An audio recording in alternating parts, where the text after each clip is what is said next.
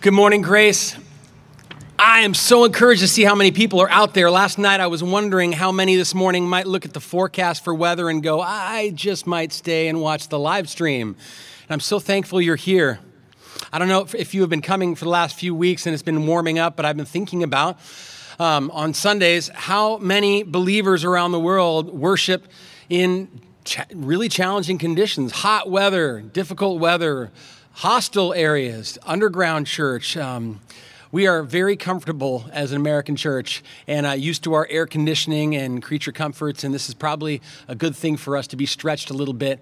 Anyway, so great to see you here this morning. I'm just realizing I probably need to put sunscreen on my legs in the future. This shade is really nice right here. I want to ask, any of you know what an earworm is? Don't Google image search it. Trust me, it won't come up with what I'm talking about when I say earworm.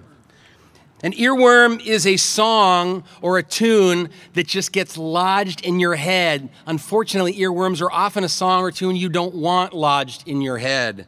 Something that just keeps repeating in your mind on loop and you just can't get it out. Even if you sing something else or you say something else, it just sticks in there. Anyone susceptible to earworms? I sing all the time to myself, and I constantly have stuff stuck in my head. Kids' movies and kids' shows aren't very helpful. Here's a couple. You're welcome in advance for these. Baby shark, do, baby. How many of you have ever had that stuck in your head? My kids watched the Frozen movie, the second Frozen movie recently, and for weeks there's this part that goes, ah. You know that part? And it would be like a chain reaction in our house. It would be quiet, and in one bedroom, you'd hear one kid go, ah, and then it would be, ah, and it would trigger it through the house. We couldn't get out of our heads. The Lorax movie, I was recently reminded, our boys were watching it, and I'd forgotten the worst song in that movie. One of the main characters sings this song, how bad can I be? And the boys were around the house singing, how bad can I be? And I'm thinking, this is a terrible song to get stuck in your head. One more. The second Lego movie actually had a song written for the movie called Catchy Song. Some of you are bracing for it already. They wrote this song intentionally to mess with parents, and it goes like this. This song's gonna get stuck inside you. This song's gonna get stuck inside you. This song's gonna get stuck inside your... Anybody? Head. That's right. So I was thinking about earworms this week as we're at Psalm 136, because Psalm 136 is very repetitive. And I was thinking about that songs aren't the only things that can get lodged in my brain and go on loop. But bad ideas, false ideas about God also can act like earworms. They can get lodged in, bad theology makes great earworms. Psalm 13 and Psalm 10 that we've heard preached recently have a few.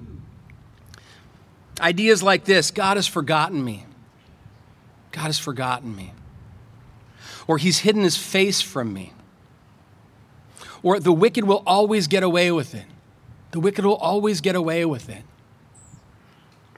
I was reading through the Psalms this week, kind of on the lookout for bad theology earworms. Here's a few. God is deaf to me. God is silent to me. God is asleep. God's rejected me. God has forgotten to be gracious to me. There's plenty more beyond the ones that we find in the Psalms. Maybe some of these have been thoughts that you've struggled with having loop in your head. God regrets saving me. I've worn God out. God's worn out by me. God doesn't care about my pain. God doesn't care about my tears. God's against me. Do you ever have any of these thoughts looping in your head? And maybe you know at one level they're not true, but nevertheless, they just keep going and going and going. Well, Psalm 136 is a wonderful earworm to combat these sorts of thoughts that we struggle with. If you've ever complained about a worship song being too repetitive, Raise your hand. Be honest. If you ever grumbled about contemporary worship songs that just say the same thing, you might have forgotten about Psalm 136 because 26 verses, it says 26 times the same phrase, his steadfast love endures forever, over and over and over. This psalm's going to get stuck inside you. This psalm's going to get stuck inside you. That's the plan.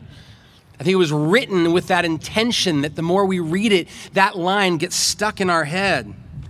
So we're going to read it here. Turn to Psalm 136. One thing you might notice that's different about this psalm than the last three psalms we've been looking at the last 3 Sundays is the last 3 weeks have been directed toward God. They've addressed God with questions like, how long, O Lord? Why, Lord? Why do you stand far off? Or who, Lord, can sojourn and dwell with you? This psalm, though, isn't speaking to God at all. This is one of these one another psalms. This is a psalm that was written for us to sing to each other and help one another get gratitude stuck in our heads. So here's how I want to read it. I want you all to read the second half of every verse, which is the same line. So you're going to get it by the end. For his steadfast love endures forever. And I'll read the first part of each verse. And as we go, I'd love for it to get a little bit louder as we go. So you got to start slow. Otherwise, we're going to have no room to go. Here we go. Give thanks to the Lord, for he is good, for his steadfast love endures forever. Give thanks to the God of gods, for his steadfast love endures forever. Give thanks to the Lord of lords, for his steadfast love endures forever. To him who alone does great wonders, for his steadfast love endures forever. To him who by his understanding made the heavens, for his steadfast love endures forever. To him who spread out the earth above the waters, for his steadfast love endures forever. To him who made the great lights, for his steadfast love endures forever. The sun to rule over the day, for his steadfast love endures forever. And the moon and the stars to rule over the night. Steadfast love endures forever. All right, kick it up a volume notch here. To him who struck down the firstborn in Egypt, for his steadfast love endures forever. He brought Israel out from among them, for his steadfast love endures forever. With a strong hand and an outstretched arm, for his steadfast love endures forever. To him who divided the Red Sea in two, for his steadfast love endures forever. And made Israel pass through the midst of it, his steadfast love endures forever. But overthrew Pharaoh and his host in the Red Sea, for his steadfast love endures forever. To him who led his people through the wilderness, for his steadfast love endures forever. That's not all. To him who struck down great kings, for his steadfast love endures forever. And killed mighty kings, for his steadfast love endures forever. Sihon, king of the Amorites, for his steadfast love endures forever. Og, king of Bashan, for his steadfast love endures forever. Gave their land as a heritage, for his steadfast love endures forever. A heritage to Israel his servant, for his steadfast love endures forever. It's he who remembered us in our low estate, for his steadfast love endures forever. He rescued us from our foes, for his steadfast love endures forever. He who gives food to all flesh, for his steadfast love endures forever. Grace, give thanks to the God of heaven. Do we have the point of the psalm yet? Steadfast love endures forever. Let me pray. Lord, this psalm can help weed out so many attitudes in our heart that are unworthy of our calling, Lord. This psalm can kill the roots of entitlement in our hearts or discontentment, despair, discouragement, glory seeking. All of these, Lord, this psalm is an antidote for. I pray you would stir up thanksgiving in our hearts this morning. For some of us here, Lord, our hearts are on empty when it comes to thankfulness right now, Lord, and we need you to revive thankfulness in our hearts. Lord, use this psalm to this end, we pray in Jesus' name. Amen. So this psalm really breaks into 3 sections. The first 3 verses are the intro to the psalm, and 3 times it calls us to give thanks. Give thanks to the Lord for he's good. Give thanks to the God of gods. Give thanks to the Lord of lords. But then throughout the psalm, if you notice, give thanks is implied in almost all the other verses. Every time it starts with to him who, it's assuming give thanks to him who. And it piles up reason after reason that God is worthy of our thanks. Evidence of his goodness and his steadfast love. It's like a thankfulness tutor, this psalm. It's like a loving parent with a grumbling child who gently takes their chin and lifts it up and points their eyes at one thing after another for which they should give thanks. Because if we're honest, thankfulness can be a struggle. And the first section then introduces the refrain, too, that we just read 26 times. His steadfast love endures forever. I've been rereading a book this summer called Gentle and Lowly by Dane Ortland. It's a wonderful book on the heart of Christ, which is the heart of God. And in it, he refers to God's steadfast love, and I love how he describes it. Listen, God's steadfast love refers to his special commitment to the people with whom he has gladly bound himself in an unbreakable covenant. He will never throw his hands up in the air, despite all the reasons that we, his people, give him to do so. He refuses even to entertain the notion of forsaking us who deserve to be, or withdrawing his heart from us the way we do toward those who hurt us. He doesn't just simply exist in large-hearted covenant commitment. He's abounding in it. He is determined in his commitment to us that it will never run dry. That's what his steadfast love is. And as if steadfast love doesn't already communicate it, he says his steadfast love endures forever. He never taps out. He'll never throw up his hands and walk away from his children. And the major section of this psalm then, verses 4 through 22, just recount again and again how this has clearly been seen. We're not just asked to take that statement at face value without any evidence. The psalm piles up evidence that God is good and his steadfast love endures forever. And this big section, too, sort of breaks into 3 stanzas. He looks at first God's creation and that we can see his goodness and steadfast love for the world in the world that he made and how amazingly good it is.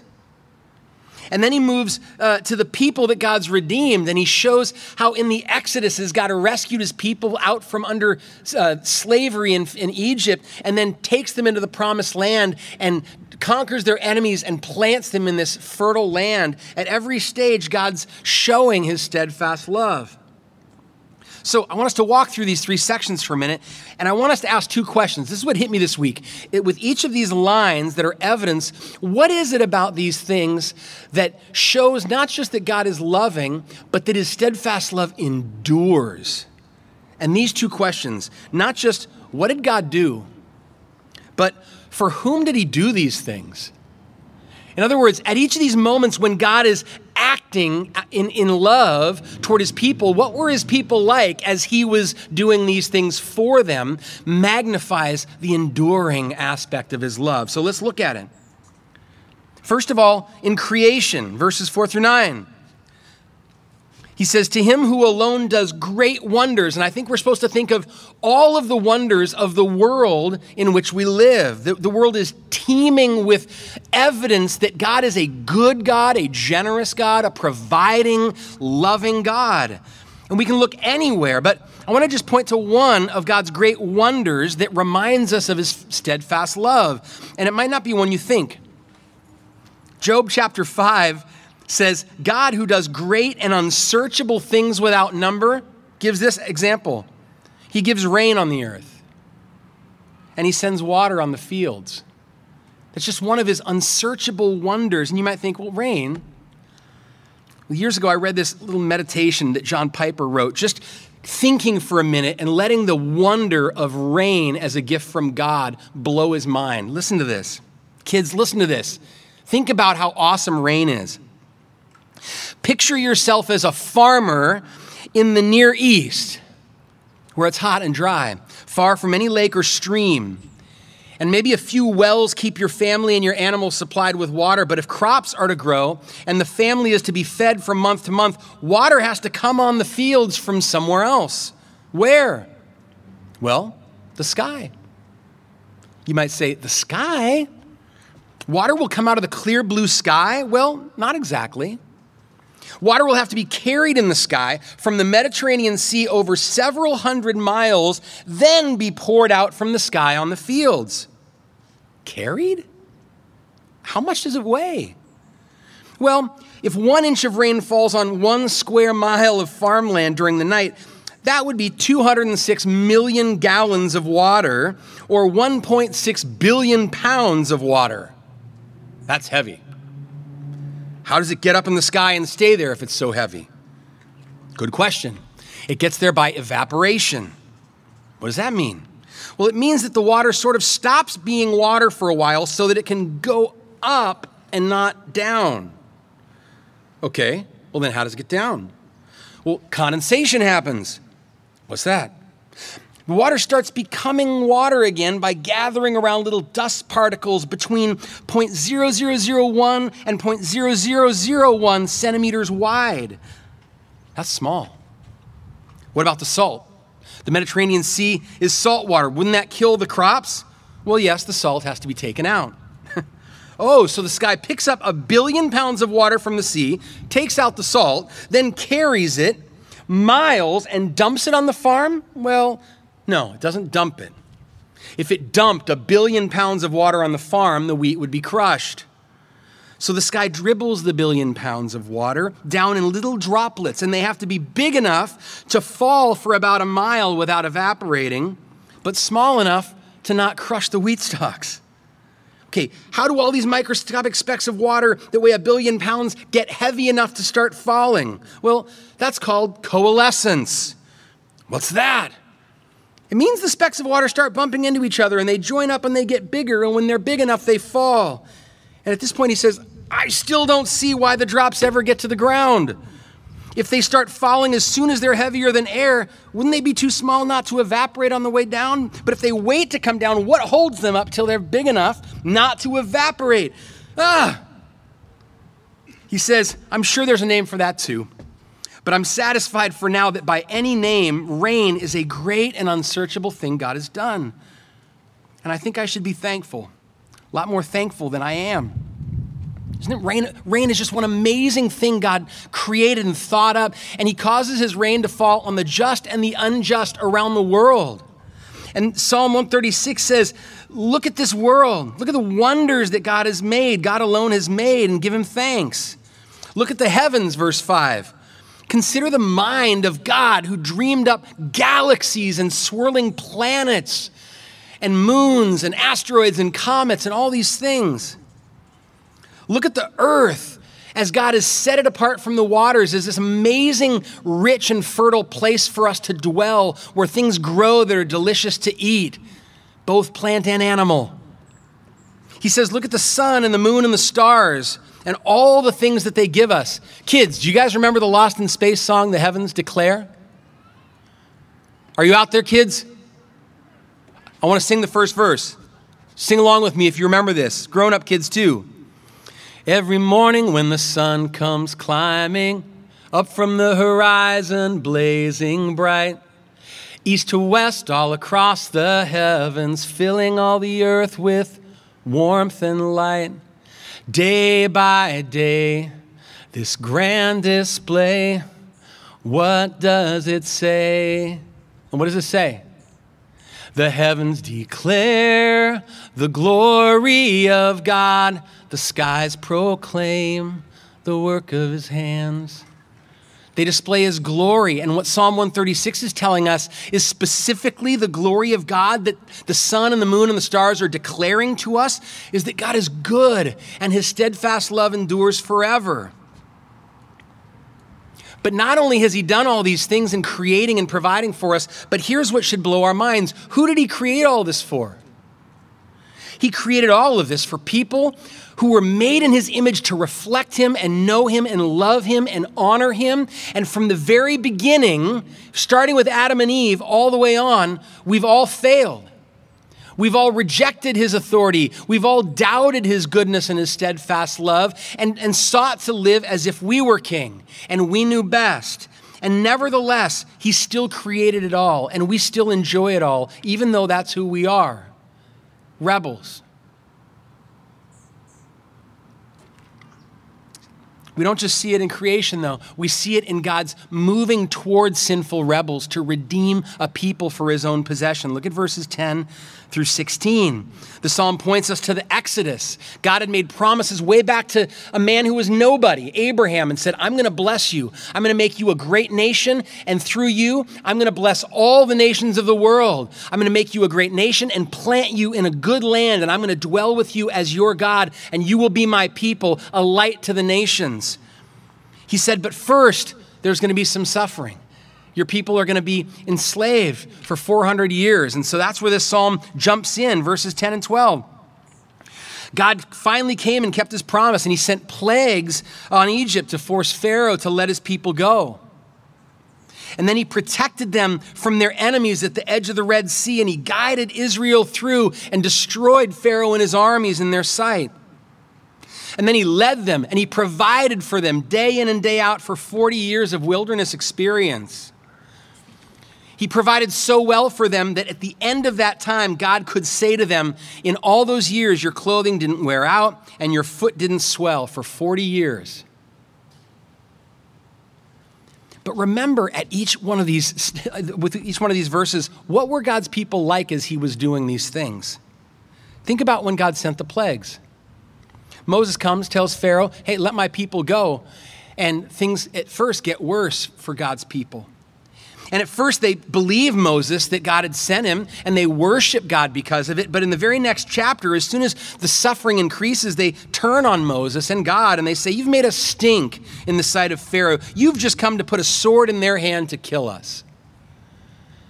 Nevertheless, God sends the plagues, and he loosens Pharaoh's hand, and he frees them. And then they get to the edge of the Red Sea, having seen all the plagues and having seen the miracle of miracles that Pharaoh relented. But then the armies come out, and what do God's people do? They grumble and they doubt. They say, what have you done bringing us out of Egypt? Isn't this what we said? Leave us alone that we may serve Egypt? I don't recall that was what any of them had said. He did this to protect grumbling, doubtful people. And then in the wilderness, he guided and provided for whining idolaters. Again and again, chapter 16, you brought us out into the wilderness to kill us with hunger. Chapter 17, why did you bring us here to kill us with thirst? Finally, in chapter 32, God has brought Moses up to Mount Sinai. He's establishing a covenant with this people, with Moses. And when he's delayed for a bit, they freak out and they give their gold to Aaron, who's supposed to be leading them as a priest before the true God. And he creates a golden calf, and they all bow down to it and say, this is what the God that brought us out of Egypt. And the Lord doesn't wash his hands of him and say, I'm out. He bears with them for 40 years because the Lord is good and his steadfast love endures forever. We would have tapped out with Israel by this point, but he bore with their weakness and their faithlessness and their grumbling. He persevered with them. And then we get to the conquest. What else did God do? Well, he brings them finally to the land that has these nations in it. These pagan nations that God is about to judge, but he's going to bring Israel in, and they get right up to the edge of the land. And do you remember who God kicked out these kings for? The people who came to the edge of the land, sent some spies out. 2 came back and said, God's got this. And the other 10 said, no way, they're way too big for us. Those people are bigger, apparently, than the God who goes with us. And the people said, why is the Lord bringing us to this land to die by the sword? Let's choose a leader and go back to Egypt. And again, he doesn't cut and run on them. He bears with them, and he takes the next generation into the land, and he makes good on his promises. And just at the point in this psalm when we might be thinking, okay, great, sure, God has done a lot of amazing things for his people back then, back in these Bible days, but what about us now? That's where the psalm shifts. Look at verse 23. I love the shift in the psalm. It turns from to him who, to him who, to him who, and then it says, it is he who remembered us in our low estate. And he rescued us from our foes. God's love is still seen in his redeeming for a people of his own possession. And I love, this psalm doesn't give any details at this point. It just says he delivered us and he remembered us. And it allows God's people, I think, in every generation to sing this psalm and recount to their minds how in our generation we have seen with our own eyes the goodness and the steadfast love of God. What's he done for us? Grace, he has secured a way bigger redemption for us than delivering us from slavery in Egypt.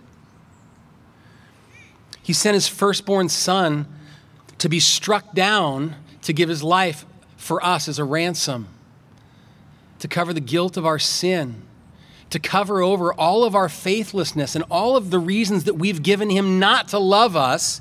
He sent his son. Galatians 4 says, when the fullness of time had come, God sent forth his son, born of woman, born under the law, to redeem those who were under the law, so that we might receive adoption as sons.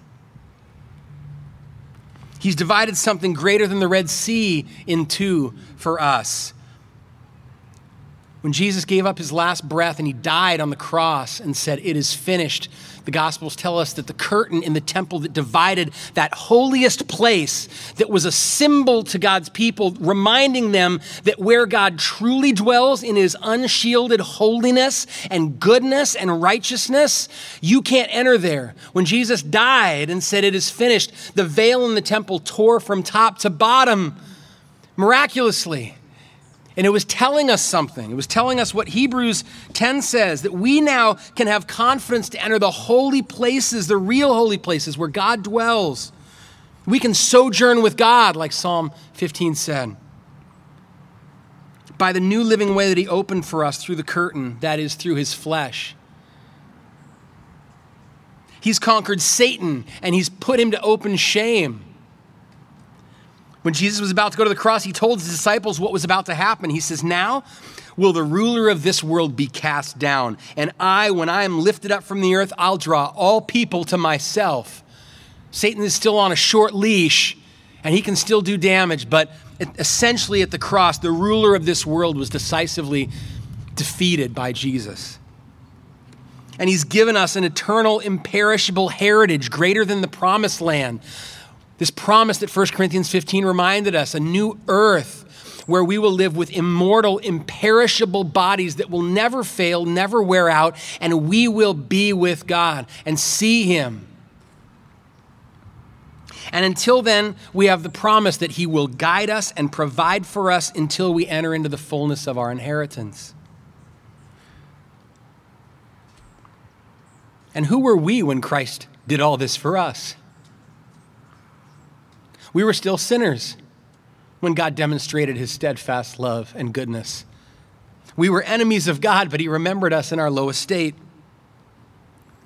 And he still loves us, even though we still, this week, have been fickle and faithless.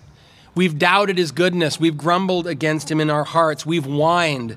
We've run to other idols still. We've been fearful or foolish or ungrateful, and he bears with us, Grace. He bears with us. His steadfast love endures forever. It's even seen, look at verse 25. It's still even seen to this day in his ongoing providence to a world that's hostile toward him. He still gives food to all flesh. Is that amazing? This last week I was struck. God still gives food to North Korean dictators who enslave millions of people in prison camps. He causes his rain to fall in North Korea. He causes his rain to fall on North China, where the Chinese government is rounding up Uyghur people by the millions and putting them into camps. All around the world, God still causes his common grace to provide in extraordinary ways for people who reject him and hate him and deny his very existence. If that's not evidence that God is good and has steadfast love and desires all people to come to know him, I can't think of what else might convince you. It wouldn't be a sermon if I didn't quote an Andrew Peterson song. I was thinking with that last line that he still causes his rain to fall on the unjust. One of his songs says, "Don't you ever wonder why, in spite of all that's wrong here, in other words, all this fallen in our world, there's still so much that goes so right and beauty abounds? Sometimes when you walk outside, the air is full of song here, and the thunder rolls and the baby sighs and the rain comes down. And when you see that spring has come and it warms you like a mother's kiss, don't you want to thank someone for this? Maybe you've lived your whole life not knowing who to thank for these things that daily cause you pleasure and wonder. And this morning, we want you to know here at Grace, it's God who created you and the God who sent his son to die for your sin and save you. You can thank him by name. He invites you to come to him and call him Father. If you've never done that, ask him today to forgive your sins, to cover over your sins because of what Jesus did in your place. And ask his Spirit to come into your life and to begin to make you a truly thankful person. Is gratitude stuck in your head yet this morning?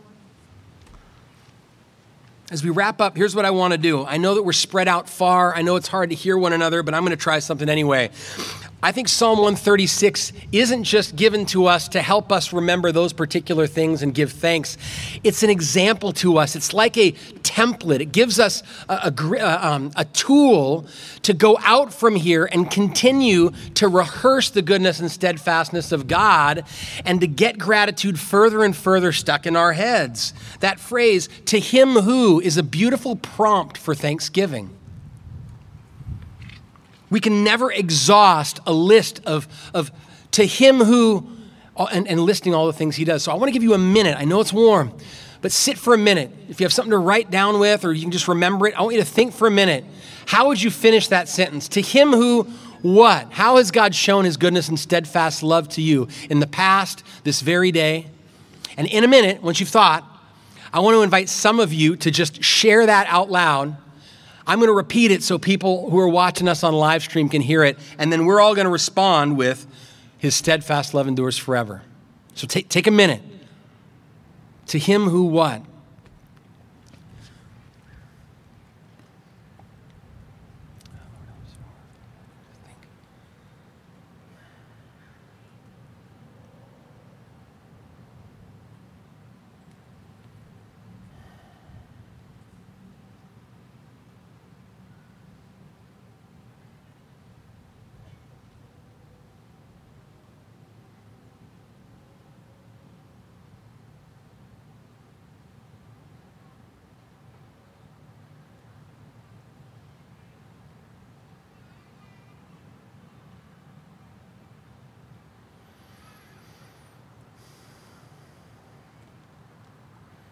All right, some of you have something? To him who freed us from Satan's power, his steadfast love endures forever. That's your part. Everyone has to say that part, even if you don't say a specific one. Yeah. In Jeremiah, to him who bound us to himself, for as a belt is bound around the waist, so I bound all the people of Israel and all the people of Judah to me, declares the Lord. Yes. To him who bound us to himself. I can't remember all of the things that you just read, but to him, God, who bound us, sinners, to himself graciously. What do we say? His steadfast love endures forever. Who else?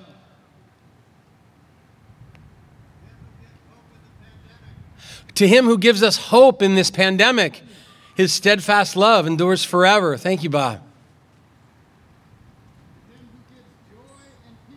To him who gives joy and peace. His steadfast love endures forever. To him who's the God of comfort, who comforts us in all our affliction. His steadfast love endures forever. What else, Grace? To him who welcomes you and forgives you, his steadfast love endures forever. To him who provides for us financially, his steadfast love endures forever. To him who is light in our darkness, his steadfast love endures forever.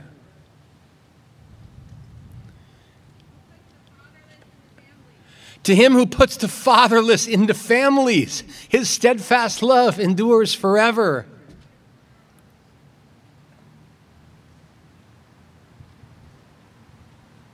I was reminded of the promise in Jeremiah 32:40, to him who will not turn away from doing good to us and who will put the fear of himself in our hearts so that we will not turn away from him.